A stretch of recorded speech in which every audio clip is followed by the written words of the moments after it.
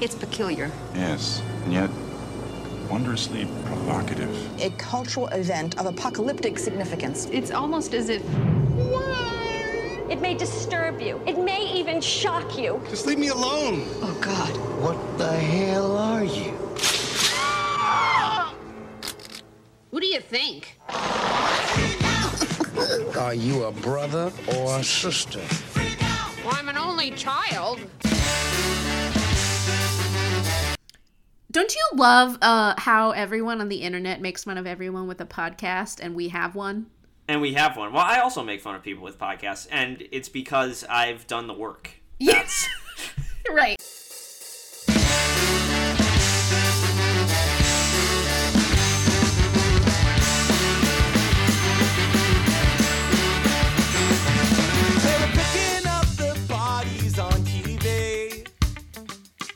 When I caught a reflection of you and me, staring back at us while frozen on the screen. Crank the white noise and pretend that we're asleep, dream, dream, dream, dream. What's up, everybody? Welcome to Probably Should Have Known Better, a podcast that celebrates comedy that is aged very poorly, and today is no different.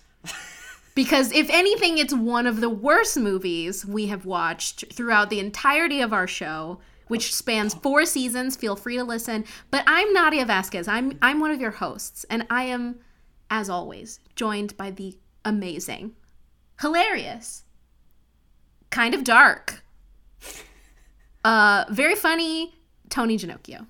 Well, that's very kind, Nadia, and I would agree with you. I would say what we're dealing with here, I have it described in my notes as a punishing 77 minutes of film.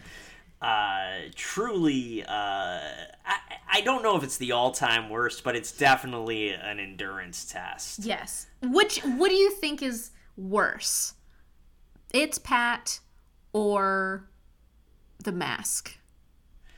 That's a real good question. I would say, I think It's Pat is the worst of the two, and that is our selection today, folks. We are talking about It's Pat. This season, we are doing all of the films based on Saturday Night Live sketches. We knew this was on the list, and we decided to do that for our season's theme anyway. The 1994 film It's Pat, directed by Adam Bernstein, based on a character created by Julie Sweeney, starring Sweeney, Dave Foley, Kathy Griffin, of all people, Charles Rocket, and, of course, as themselves, in the role of a lifetime, Ween. And so... That was fun. That was a fun surprise. So I don't even know where or how to begin, Nadia, other than to say I remember you telling me this was a movie you watched all the time growing up. I did. It was on a lot. It was one of those movies, like kind of like Hitch, where it's just on. And so you just watch it. I don't think I've watched it all the way through from start to finish. It's, again, one of those movies that it's on, you watch it from the middle to when you have to leave to go to the actual movies. It's one of those. And so, yeah, I did not like it. I did not like it. Why don't you step us through kind of the concept of this film? And I think a lot of our listeners might not be familiar with the It's Pat sketch. I don't know how many It's Pat heads we have that listen to the show. I'm so sorry to the It's Pat heads if you actually love It's Pat. So It's Pat was... Pat Riley is a character created by Julia Sweeney on SNL.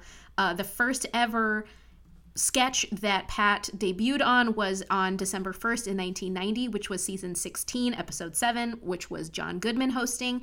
And Julia Sweeney based this character off of a person that she had worked with who had the mannerisms of Pat. But because Julia Sweeney is a woman and was in drag everyone was laughing more at the fact that she couldn't, quote unquote, pass as a man, and that became the joke of this character. So Pat is this androgynous person, kind of plump, wearing khaki pants and like a cowboy shirt and a short afro wig and kind of like Ray-Ban glasses. And no one knows whether Pat is female or male.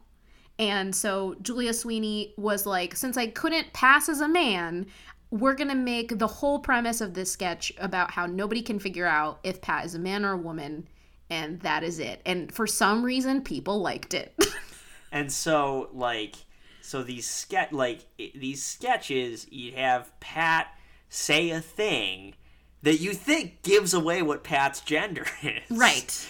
Like, oh, I have terrible cramps today. And all of Pat's coworkers would be like, oh, does that mean Pat's a woman? And then Pat would be like, from riding my bicycle for so long. And that, like, it's like, oh, we still don't know. Right. So if you go on NBC.com, they do have a lot of the It's Pat sketches up. Not a whole lot of them on YouTube. I did find one where Kirstie Alley, friend of the podcast, Level 7 operating Thetan, Kirstie Alley, please use the full title. Sorry.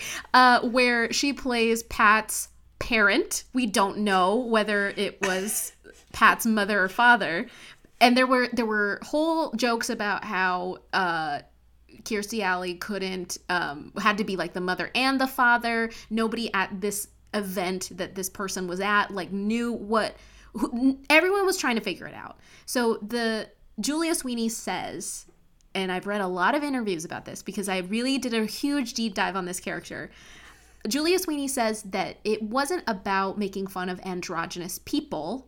It was about making fun of the fact that people were obsessed with figuring out whether Pat was a female or a male. And for comedy's sake. You might be thinking, well, surely that can't support a full feature film. Mm-hmm.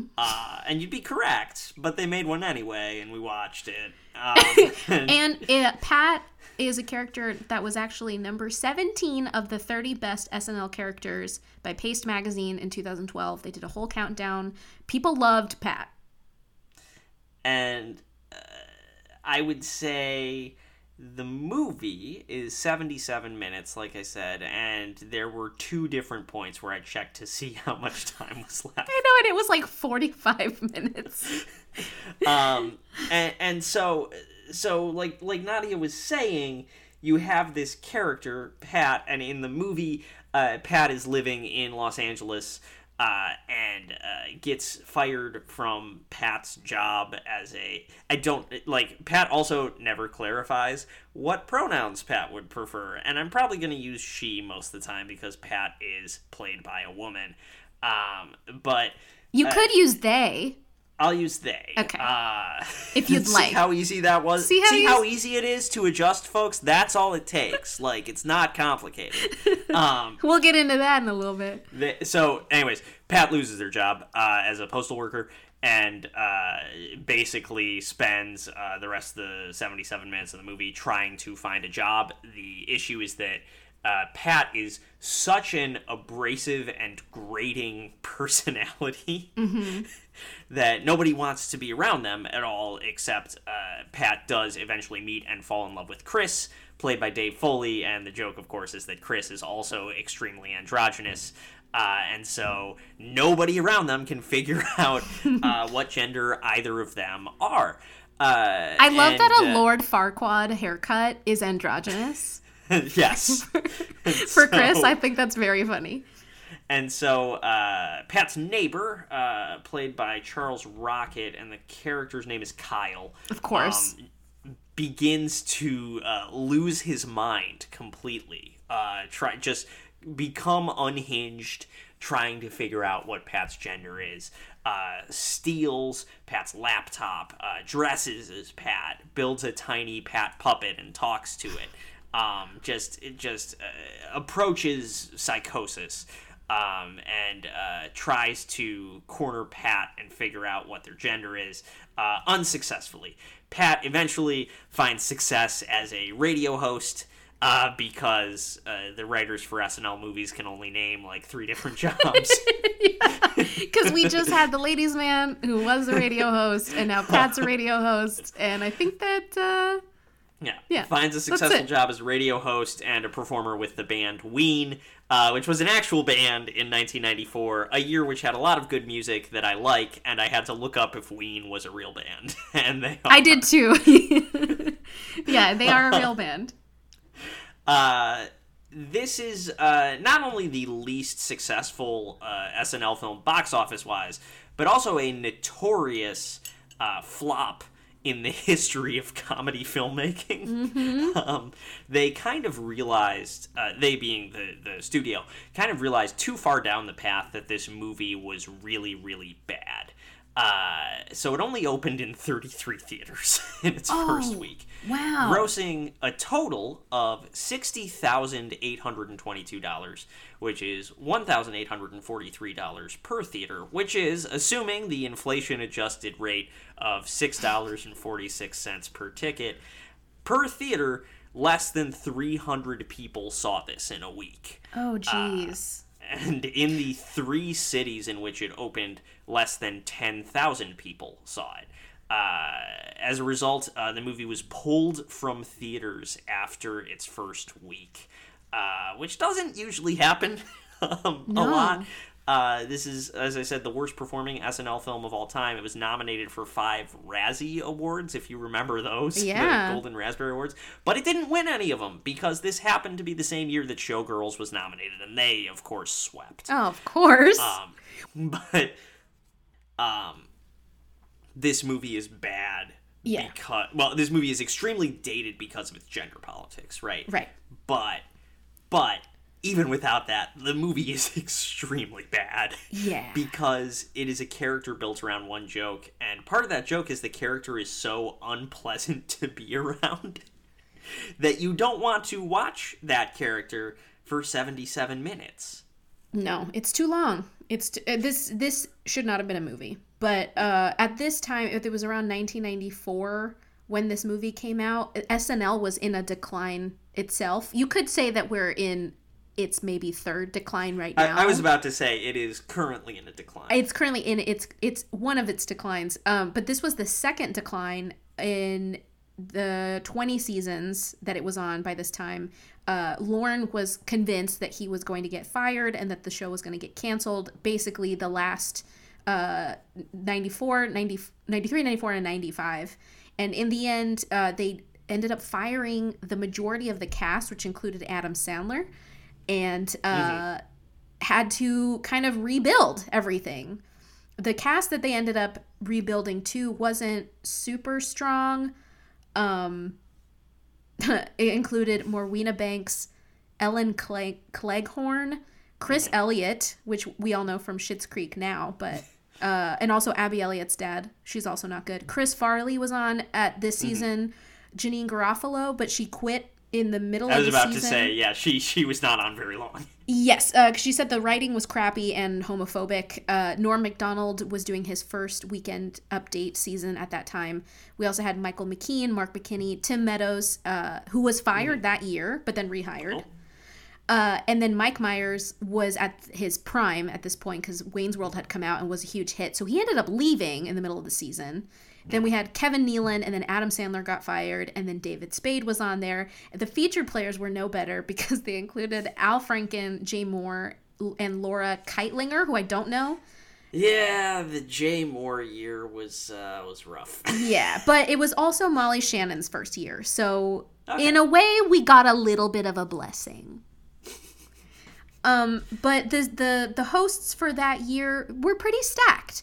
Unfortunately, they didn't have a great cast to support these amazing hosts, which included Steve Martin, Marissa Tomei, John Travolta, Sarah Jessica Parker, Courtney Cox. Again, 94, Courtney Cox, that was the height of Friends. Yeah. And the musical guests included TLC, the Dave Matthews Band, Green Day, and the Beastie Boys. So nice. 94 Green, that's Dookie era Green Day. Yeah. So there's a lot of like give and take in this season as far as like really great talent, but also really bad talent. And then isn't it appropriate that a movie like It's Pat would come out? Yeah. God, it's like they made Wayne's World, and they're like, we're going to make Coneheads, I think was the film right after Wayne's World. And then they're like, well, It's Pat is the natural next place to go. Yeah.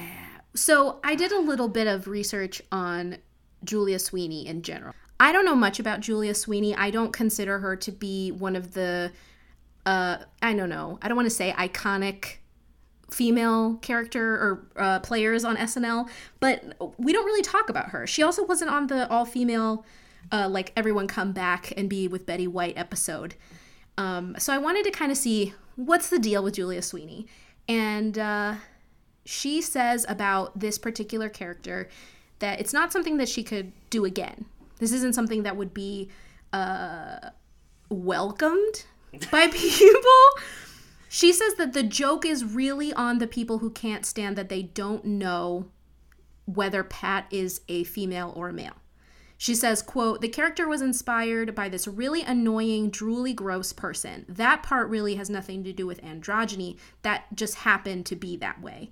She says, I didn't know that much about the androgynous community. I definitely didn't think about androgynous people being upset by it. Clearly, Julia. She continues on to say, I knew about people who looked androgynous, but they were affecting the look. In my mind, Pat was androgynous absent-mindedly. If Pat knew that people thought Pat was androgynous looking, Pat would be offended by that and immediately say what Pat was. That I think is like, and hold on, end quote. That I think is a little bit like shitty of her to say because she is Pat. You know, right. She's like making assumptions as if Pat is like a person that can speak for herself. Yeah. I think that that's a little like, I don't know. It seems a little crazy to me. It just, like, none of the math adds up, right? Yeah. It's like, she's like, no, the joke is not that you can't tell if Pat is a man or a woman. The joke is that Pat is awful to be around and terrible to watch. You know how you love characters that are awful and terrible to watch and just really annoying? You know how you like sitting in a theater and watching those characters? Yeah. Totally. I love paying for those movies. And I believe, yeah, pressing rent on this one was tough. And I believe she said in an interview once, she didn't want it to be like the Al Jolson of androgyny. Al Jolson being a reference to a blackface performance. Right. So just a lot of, I don't know. Yeah. Man, Julia Sweeney. They asked her to are you going to apologize for this character? Because this, has come up in a lot of media, in particular the show, what is this show called? Hold on. Oh, there's a Showtime show called Work in Progress where the lead actor basically confronts Julia Sweeney about this character and how they themselves are an androgynous person, and they're just like, you ruined my life, and it plays well in the show, but people are asking Julia Sweeney, like, would you apologize for this? And her response is, quote, I'm obviously still struggling with it. I don't want to automatically offer an apology without really feeling like I did something wrong. And I'm not sure that I did something wrong. But I also acknowledge that there was a byproduct of what I did that made a certain group of people feel bad. Yeah, that's... I appreciate her commitment to preserving the integrity of the Pat character, but that's not a good take. Yeah. She says, quote, I think I was unenlightened in a lot of ways. I was naive in a lot of ways, but I also thought it was a funny character, and I had a lot of fun doing it. And when I wrote the Pat jokes, I was concentrating on laughing at the people who were uncomfortable around Pat. Well, this movie, none of this movie works. No. The closest this movie gets to working is when it focuses on Kyle, I think. Yes. And then it becomes kind of a thriller. Yes, then it's an erotic thriller. Yeah. But I agree that is the correct approach to take with this character. If you have to take an approach with this character, which I would argue you don't. Right. But the weird part is that when she continues on this, in this particular interview, I think she was interviewed for NPR, okay? And I have problems with NPR. Well, she was a contributor to NPR for a couple of their shows. I have that later in the show. Okay, great. So she goes on in this interview to say, quote, "I don't like women who wear a ton of makeup and put their breasts on display, and I struggle with that, even with people in the trans community who are doing that. Oh, boy. Yep, it reflects a patriarchy and the stratification of our society and all kinds of stuff about our society that I don't like." And I was like, who are you to make that choice? Was that in response to a question, or did she just, like, kind of keep going after the interviewer was like, okay, well, that should clear everything up? She was going off about people who were androgynous and how there are too many extremes. So she says that there's the extreme of girls being too girly and men being too manly, and she was trying to find this place in between. But to say things like, I don't like when women wear a lot of makeup and show their breasts, it's like, that's not your choice. Yeah. Fuck off. Yeah. So I'm like not a big fan of Julia Sweeney. Okay. But so that took me into this whole other research land just about gender in general. And I think it's important for our pod, though we are a comedy podcast and talk about comedy movies, the ideas around comedy and why it's made. It's important to know where it all came from. And this particular movie is just so focused on gender and trying to... The whole conflict is we can't figure it out. And I think it's so fucked. Yes, it is. Yeah, so I did a little bit of research here on pronouns and just gender expression in general. So the first use of they, them pronouns, which is something that for some reason now is very difficult for people to swallow and adjust, was actually not new at all. The first singular use of they was in Chaucer's The Canterbury Tales in 1386, and it was also a part of Hamlet in 1599. So it's been part of everything for a really long time. But in the 18th century, that's when in writing and scientific research and just philosophical writing, people were using the term he to include all of mankind. So there was a shift from there. But so the whole idea of gender isn't real. So the American Psychological Association defines sex as a person's biological status, typically characterized as male, female, or intersex. And intersex plays a really big part in this because the term gender identity and gender roles was actually created by a man named John Money. His real literal name is John Money. But gender identity is defined as a person's deeply felt inherent sense of being a boy, a man, or a male, a girl, a woman, or a female, or an alternative gender, which includes genderqueer, gender nonconforming, etc. And it might not correspond to a person's sex assigned at birth or to a person's primary or secondary sex characteristics. Gender identity is all internal. It's a person's identity, not necessarily visible to others. So there are a lot of gender nonconforming and trans activists at the forefront of telling the truth of all of this. I'm partial to someone named Alok Vaid Menon. They're a gender nonconforming writer and performance artist, and they have a really great Instagram. Look them up. But basically in the 1970s, this isn't even that long ago, feminists in the US began to use the term gender as a way to kind of dislodge male supremacy and patriarchy. So they separated gender from sex to allow women to argue that discrimination against women was not prescribed by biology, but was established by social conditions. Because scientifically speaking, there's no evidence, scientifically speaking, that brains are inherently sex differentiated. We just live in a society. Yeah, we live in a goddamn society. Yeah, and our brains are developing in interaction with the influence around us in our external world, and then they develop and change so that we can basically survive in the social construct. So people who are arguing that this is the way that everybody's brain works, it's it's because we needed to adjust the way that we thought to survive. Yeah. It's pretty wild. And in the Dr. Gil Peterson is a someone who went and did some research on where this all kind of came from, and it's actually related to the United States participating in eugenics, because doctors wanted to justify performing surgeries on intersex children. So John Money in 1955 coined the term gender role and gender identity when researching intersex children to kind of create this objectivity so that doctors could operate on these children so that they could live in the binary of male or female. And it's all based on race and racism. It's so sad because back in the day, scientists believed that white people were superior because you could, quote unquote, tell who was a man and who was a woman.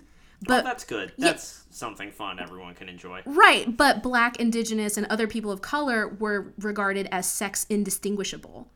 So they wanted to have this kind of binary so that, like, if some kid was born intersex, a white child would get an operation to be one way or the other. But for Black children, they would actually put them into psychiatric facilities and would not, quote unquote, correct them. So these poor children were just like thrown in these things, even though they were asking for help. And it's like really, really sad. It's all super racist and horrible. And in the end, gender isn't even real. Like the binary that we exist in, it's all made up. And Dr. Anne Fausto Sterling says, labeling someone a man or a woman is a social decision. We may use scientific knowledge to help us make the decision, but only our beliefs about gender, not science, defines our sex. It is a political choice, not a biological truth. So it's like, as much as Julia Sweeney wanted to make this really, quote unquote, funny movie that we can't tell that this person is either or, this is so fucked. Yeah. Like the androgyny and like the jokes, it's all really messed up. It obviously does a lot but also like Julia Sweeney's defense of like, well, the joke is that these people are obsessed with Pat. I'm like, well, I don't know if that's especially funny. Yeah. As much as it is disturbing. Yeah, and just to know like the history of it, it really makes it not funny at all.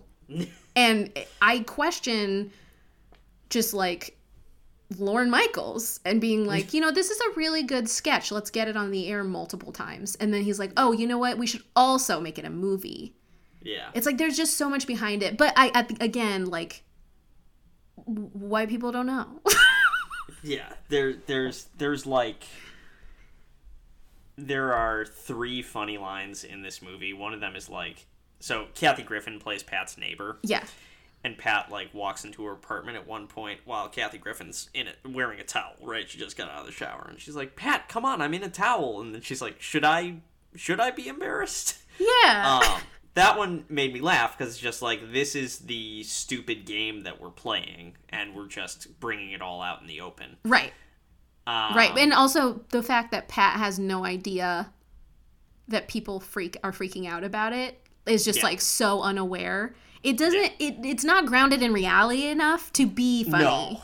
No, and again, if we are taking Julia Sweeney at her word, she's like, no, the joke is that Pat is terrible to be around, and you know, again, Pat is bursting into Kathy Griffin's apartment, and Pat says, "Hey, it turns out my key works in your apartment too. Isn't that nice?" Like, that's kind of a funny line, but that's not a 77-minute movie. It's not. It kind of It's disturbing in a lot of ways, and not in a way that I feel like a conservative person would approach this being disturbing, of like, well, we don't really know. It's more of just like, there was no empathy here. There was no foresight at all. Remember, so Wayne and Garth are caring, good people who are best friends, and they learn to care about other people in their lives. Right. More, right? Right.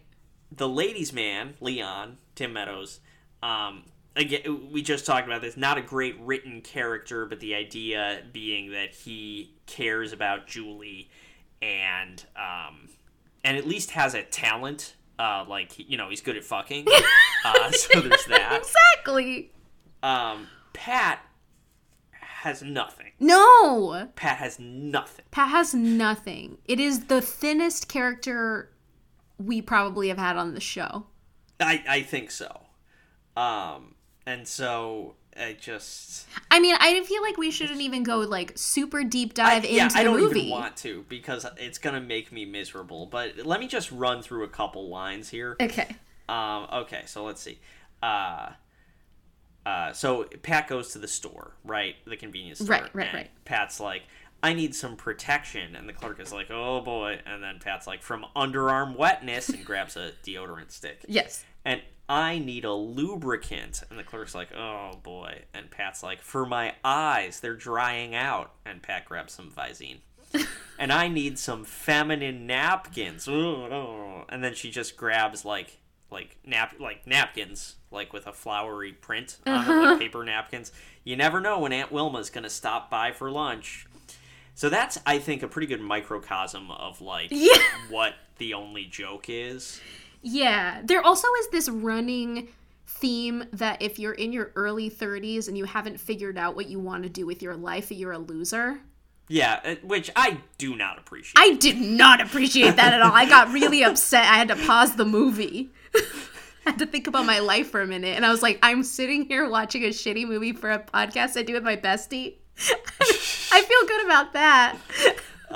Yeah. Oh, also there's one point where Pat falls down the stairs and Pat's like, I crushed my nuts. And then Pat pulls out a bag of like walnuts and is like, there goes my afternoon snack. But it's not funny. And there are montages that we see of Pat doing a bunch of different jobs. Yeah. Like being a letter carrier, working at a sushi restaurant, being a security guard, and... Which is just... These are just sketches they pitched that didn't make it on the air. Right? Exactly! Like, yeah. There's really no plot until we get to New Neighbors. Yes. The new neighbors, Kyle and Stacy, they just moved in across the hall. They can't figure out if Pat's a man or a woman. And Kyle... Much like Javert in Les Miserables, after Jean Valjean forgives him and shatters his ironclad sense of justice with an act of mercy, Kyle, who apparently is really invested in the gender binary, just completely cannot accept, like, is watching Pat from across the courtyard being, what a strange combination of attraction and repulsion. Such a sphinx-like riddle posed by the mere existence of Pat. Thinks he sees Pat peeing while standing, so bursts into Pat's apartment with a video camera, because not only does he need to know Pat's gender, he needs video evidence to confirm it. Right. That Pat, of course, is not peeing standing up. Pat is dumping a carton of orange juice into the toilet for some fucking reason. This fucking movie. Because Pat can't finish an entire entire carton of orange juice before it expires is the justification. Anyways. Pat's the worst, okay? But for some reason, Pat finds a love interest. Yes. And the love interest is equally as androgynous. And when they get to know each other, everything is so vague. They say, do you love movies? Yes. You know what I especially love? Good movies. Me too. Because anything else is on the gender binary and would give it away. Right.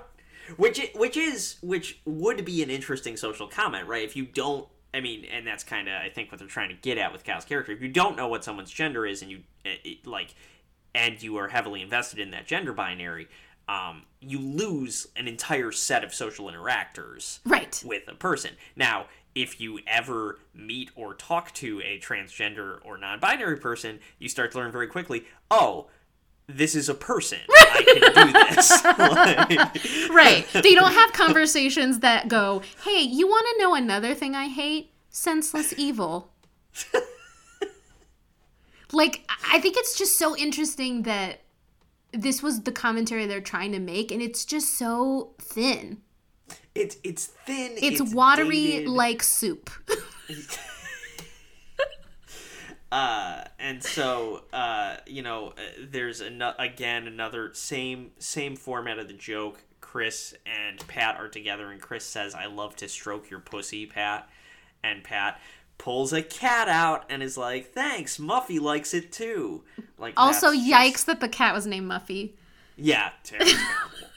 Yeah, and then the neighbor, Stacy, sees Pat in the laundry room and is invited to the engagement party because Chris and Pat end up getting engaged for some reason. For some reason, someone wants to marry Pat. And Kyle says, "What was Pat's laundry like?" And Stacy's like, "Oh, it had boxer shorts in there and bras, because they're a couple." They're doing Chris's laundry, too. Yeah. It's just not funny. It's not. Again, it's just there's one joke format they have, which is we think we're going to reveal the gender, but we're not. Right. Which is the structure of the sketches, and it works for 3 minutes. Right, but exactly. That's it. And you're like, well, does it do like the Letterman thing where they hit the joke so many times that it becomes funny how many times they're hitting the joke? And the answer is no. No. No, not at all. And unfortunately, though, it doesn't get any better because these kinds of jokes continue at the engagement party with the gifts that everybody gives them. Right. Which include his or her towels, which Pat says, "Now, Chris, will leave my towels alone." No information. No information. They give him lingerie, and they just say in unison, "We're both gonna enjoy this." And audible groaning from the audience. And then they do karaoke. And, karaoke songs, just love songs in general, super gendered. But yes. They ended up doing Everybody Loves Somebody Sometimes.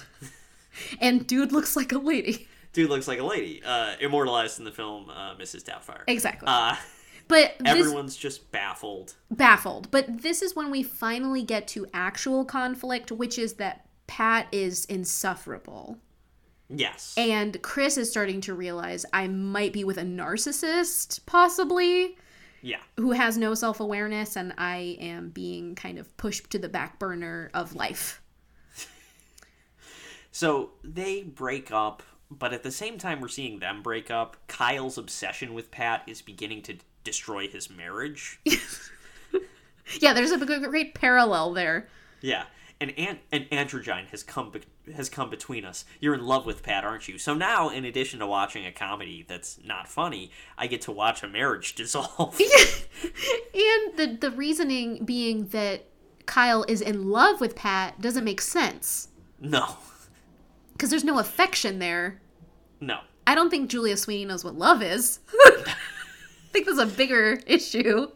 So, Kyle's next move is he took video of Pat singing karaoke and he's submitting it to to a fictional television program titled America's Creepiest People. Oh my God. Presumably on Fox. And so we all know what the Fox lineup was like in 1994. Yeah. Tries to trap Pat into revealing their gender. It's like, can you just sign the sex part of the release form, which Pat signs often, which is, Pat's little joke. Do you have a photo of you in the nude? I think the TV station requires it. And Pat does, but it's from the back. Yeah, so there were two things that I noticed. One was the gag was Kyle was kneeling while Pat was standing and had his face right on Pat's crotch and said, "Is that a banana? Are you happy to see me?" Oh, yeah. And then Pat takes out a banana and it's like, "Yes, it's mine. Get your own snack." And the second thing is Kyle asks for a birth certificate. And on the birth certificate, the place of birth is Middlesex, New Jersey. Yes. And I was like, this is too much. There are a couple sight gags in the background. So when Pat meets Ween for the first time, there's a billboard. Pat is in front of a window full of naked mannequins. Right. Who don't have any genitals. Right. And then there's another weird scene where she's outside, or they are outside, and the billboard in the background is for Guess jeans, and it just says Guess with a question mark, and that's it. So there's a lot of sight gags, which I think are the attempt to be clever or like even Simpsons-esque. No.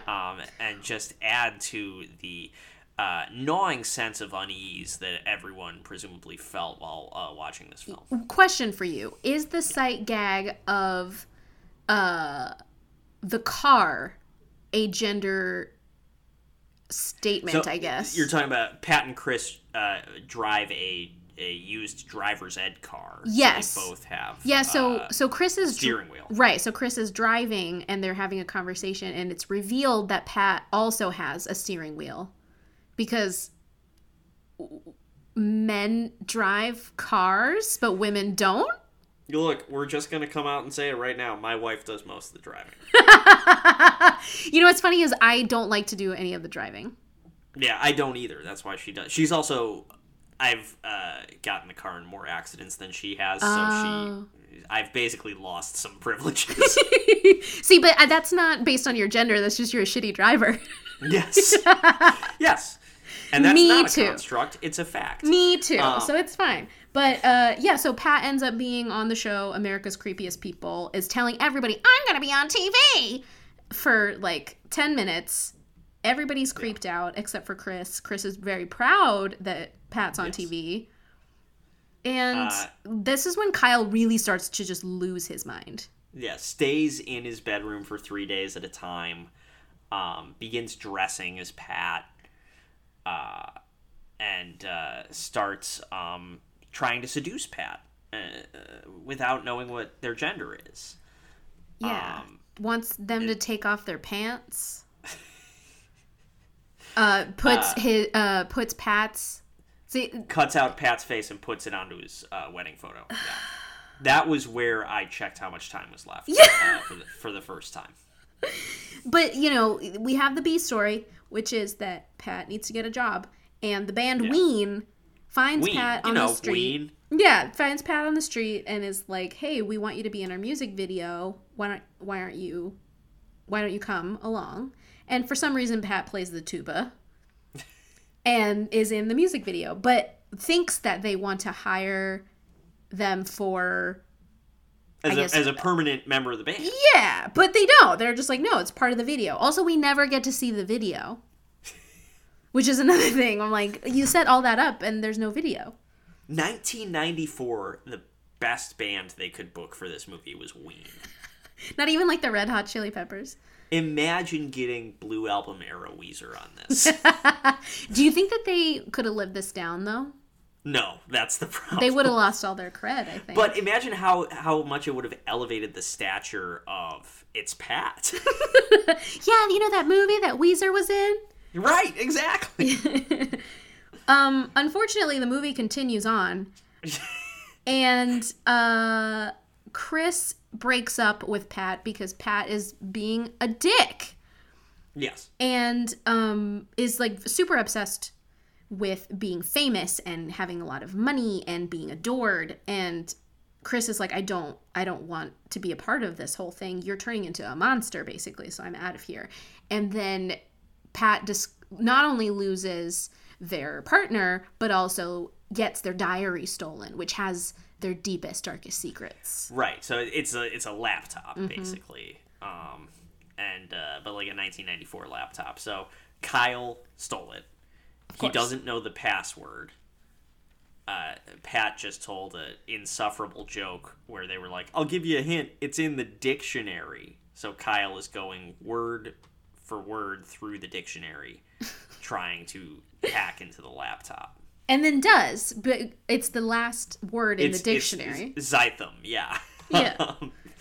And by the time, and we'll get to this later. By the time Kyle is at the Z's, he's had a full psychotic break and has developed a tiny little Pat puppet to do the typing for him. Have we laughed throughout? No. No, I've said oh, a tiny Pat puppet. I guess that's how you would heighten. Like I've said that. Yeah, and then we get to the only people of color in the movie, which of course are some gangsters on the street. Yeah, this scene really didn't fucking work. Who wanted to know if Pat was a brother or a sister, and Pat said, well, I'm an only child. Again, not even just like if Pat was like a likable person who was like genuinely very sweet and very helpful, maybe I could handle it. But Pat is just awful. Pat's just awful. And then eventually they ask Pat, are you a man or a woman? And Pat is devastated. Humiliated. Goes and runs to a salon and is like, I need to look like my own gender. But won't elaborate. But I'm not going to specify what it is. Yes. And, you know, you think at the end of the movie we find out, but we don't. We don't. Because it doesn't matter. But Pat also... It doesn't. It's made up.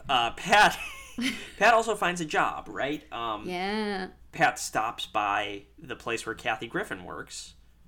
Kathy Griffin is a radio host. Like I said, you can only think of 2 jobs if you write for SNL. She has a relationship advice show. She's the ladies' man, basically. Yeah, she's the ladies' man. But anyways, she like has to...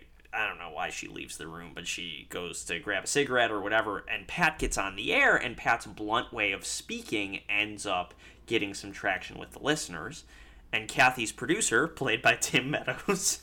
The ladies' man himself. The ladies' man himself is like, we want to hire you and put you on the air. And Kathy Griffin's furious. Tim Meadows is like, look, at least Pat isn't putting people to sleep. And Kathy Griffin says, that's a slur against me, and look... that's not what a slur is. And look, no. But by this time, this is not even a movie. This is just... I'm checked out at this point. This is just a bunch of scenes put together. But then, you know, we come to the climactic moment, which is that Kyle corners Pat at the Ween concert, of course, and wants... In a dramatic scene in a hall of mirrors, like it's the end of Enter the Dragon. Yeah, on Hollywood Boulevard, and is like, take off your clothes. I need to see. And Pat freaks out and runs out.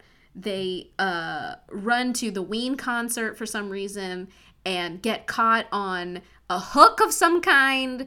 Clothes come off, pants come off. Clothes get ripped off, descends nude onto the stage above Ween. Yes, but we only see a butt. Yes. What an incredibly fucked scene. It's so awful. And this is when I have to go back to Julia Sweeney's interview, where she's like, of course I'm upset that I created a character that made some people feel more victimized than they might otherwise have felt. Like, it's just so gross that the ending is Pat being naked and exposing the genitals that they have, and then people are like, cool, now we know. Yeah. Like, that's fucked. It's so fucked. It's so fucked up. This movie is awful. What are the other horrible movies that we've seen? Because I blocked them out. Bringing Down the House is usually our high watermark for the worst movie we've ever seen. And I still think Bringing Down the House is worse than this. I don't. Okay. I think this one's worse. And famously, Shark Tale, I think, is among the worst, but No. Shark Tale rules, man. That soundtrack slaps. Come on. Anyways, it's unbelievably fun. Like, the idea that, like, the climactic scene is, like, we're going to put this person in this humiliating position where they're going to be exposed to a massive crowd of people unwillingly. Right. And it's funny because they're all going to figure out this person's gender, which is fake, by the way. It's fake. It's like, it's just, it really, that scene has just curdled so badly. It's so bad. And then, Pat gets a happy ending with Chris and they get married and all of that stuff. Who gives but a shit? there is a tag at the end during the credits. Which is insane. Insane. So Kathy Griffin has her job back as the love line type of ladies' man role and answers a call from Kyle, the crazy stalker neighbor who ended up getting arrested at the end of the movie. And he calls in and says that he's a transvestite, but is in love and obsessed with someone named Pat. And then that's it. You know how that's really funny when someone is undergoing like horrible identity questions about their own gender. Yeah, so hilarious. Look, I think this one is worse than Bringing Down the House because there is no plot, there is no character, there's nothing. It's just like a bunch of stuff thrown at a wall. At least Bringing Down the House had some sort of story, and Queen Latifah was good.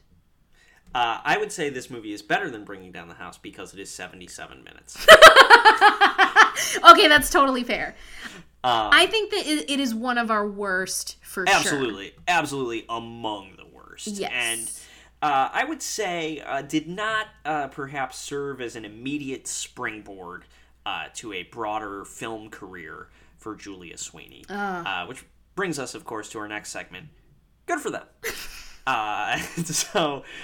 Today, Julia Sweeney lives in Chicago, the greatest city in the world. Was a panelist on Chicago's greatest NPR program, Wait, Don't Tell Me, the NPR News Quiz. Mm-hmm. But she has also written and performed 4 very successful one-woman shows. The first of which was actually on Broadway. Broadway? Yes, Broadway. So God Said Ha was that first show, which was on stage in 1996. She was diagnosed with cancer after Saturday Night Live, and her brother's death was also in that period. Oh, sad. Also from cancer, so she turned that into a one-woman show in 1996. She went to Broadway. Quentin Tarantino actually produced the film version of the show because Julia Sweeney knew him because she did a small acting role in Pulp Fiction, which is just nuts. To be an actor and to be in Pulp Fiction and It's Pat in the same year really makes you think. It really makes you think. She had a second show in 2003 called In the Family Way, which was about adopting her daughter from China. And that was performed with a full orchestra at the Hollywood Bowl at one point. Oh, wow. The third show is called Letting Go of God, which was about her being raised Catholic, and then, as all Catholics must do, giving up on the idea of any sort of supreme deity or moral order to the universe. And then her most recent show was in 2019. It was called Older and Wider, which was about getting old and being a housewife. She's settled happily into domestic life. Her husband is a scientist in Chicago. She occasionally does voice acting work for animated series and NPR shows. She has published 3 nonfiction books, 1 SNL autobiography, 1 adaptation of the show God Said Ha, and then another book of essays. And you know what? I was going to say good for her, but having now heard her thoughts on gender, I'm going to say bad. Bad for her. Yeah, overall, not a good movie. Not feeling very good about her take on gender. No, or any of the decisions I think we've made that led to us watching this movie. Yeah, there are other really good movies in the SNL repertoire, but this is not one of them. Yeah. Yeah. Do our friends at commonsensemedia.org have any thoughts? No, this doesn't exist on Common Sense Media. Nobody fucking watches this movie. Well, and we know that, right? Nobody watched it when it came out. Yeah, there is no search result for this movie on that website. I was really surprised. Could God make a movie so bad that even Common Sense Media would ignore it? I think this one's really bad. I am bummed about Julia Sweeney's overall take on it. Because these takes on it, she was doing recently, within the past 5 years. Yeah. This is 2018 probably. Okay. Yeah. So after everyone has been oh yeah, gender is actually not as rigid as we thought it was. Right. And to that I say, fuck off. I think just in general, like I said, there are a lot of people online who are very gracious and give a lot of information about the gender binary and about trans life. There are a lot of people on YouTube and Instagram. Take a look, do your own research. This is only a very small portion of the things that I found, but ultimately it's very helpful in knowing that everything that all the systems that we live under are fake. Money-wise, gender-wise, patriarchy, all this stuff isn't real. The stuff that is Absolutely. real is human connection and love, which is like ultimately the whole message of Harry Potter, but J.K. Rowling fucked that up. So also not great views on gender, as it turns out. No. So, like, question everything. I think that if my imprint on the world, my footprint on Earth, if it's one thing that I could say that I could pass on is question everything. Nothing is real. Just have a nice time.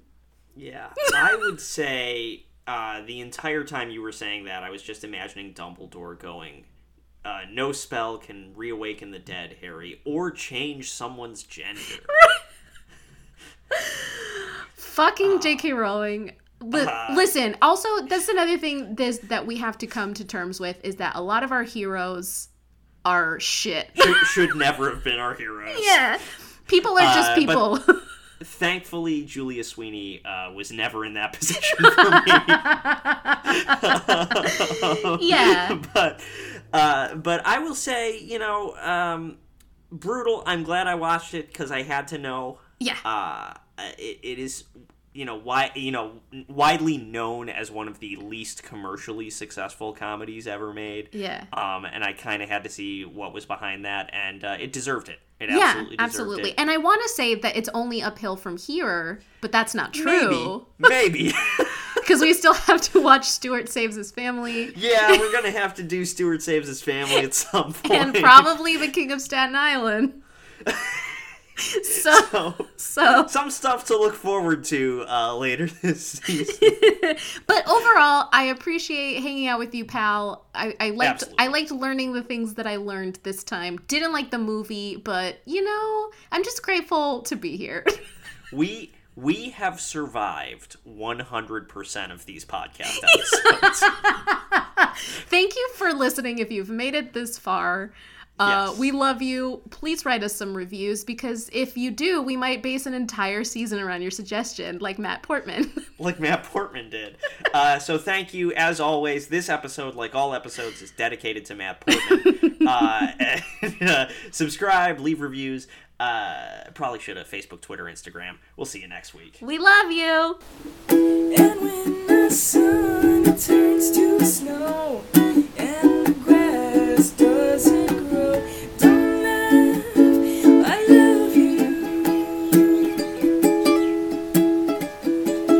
I could look outside my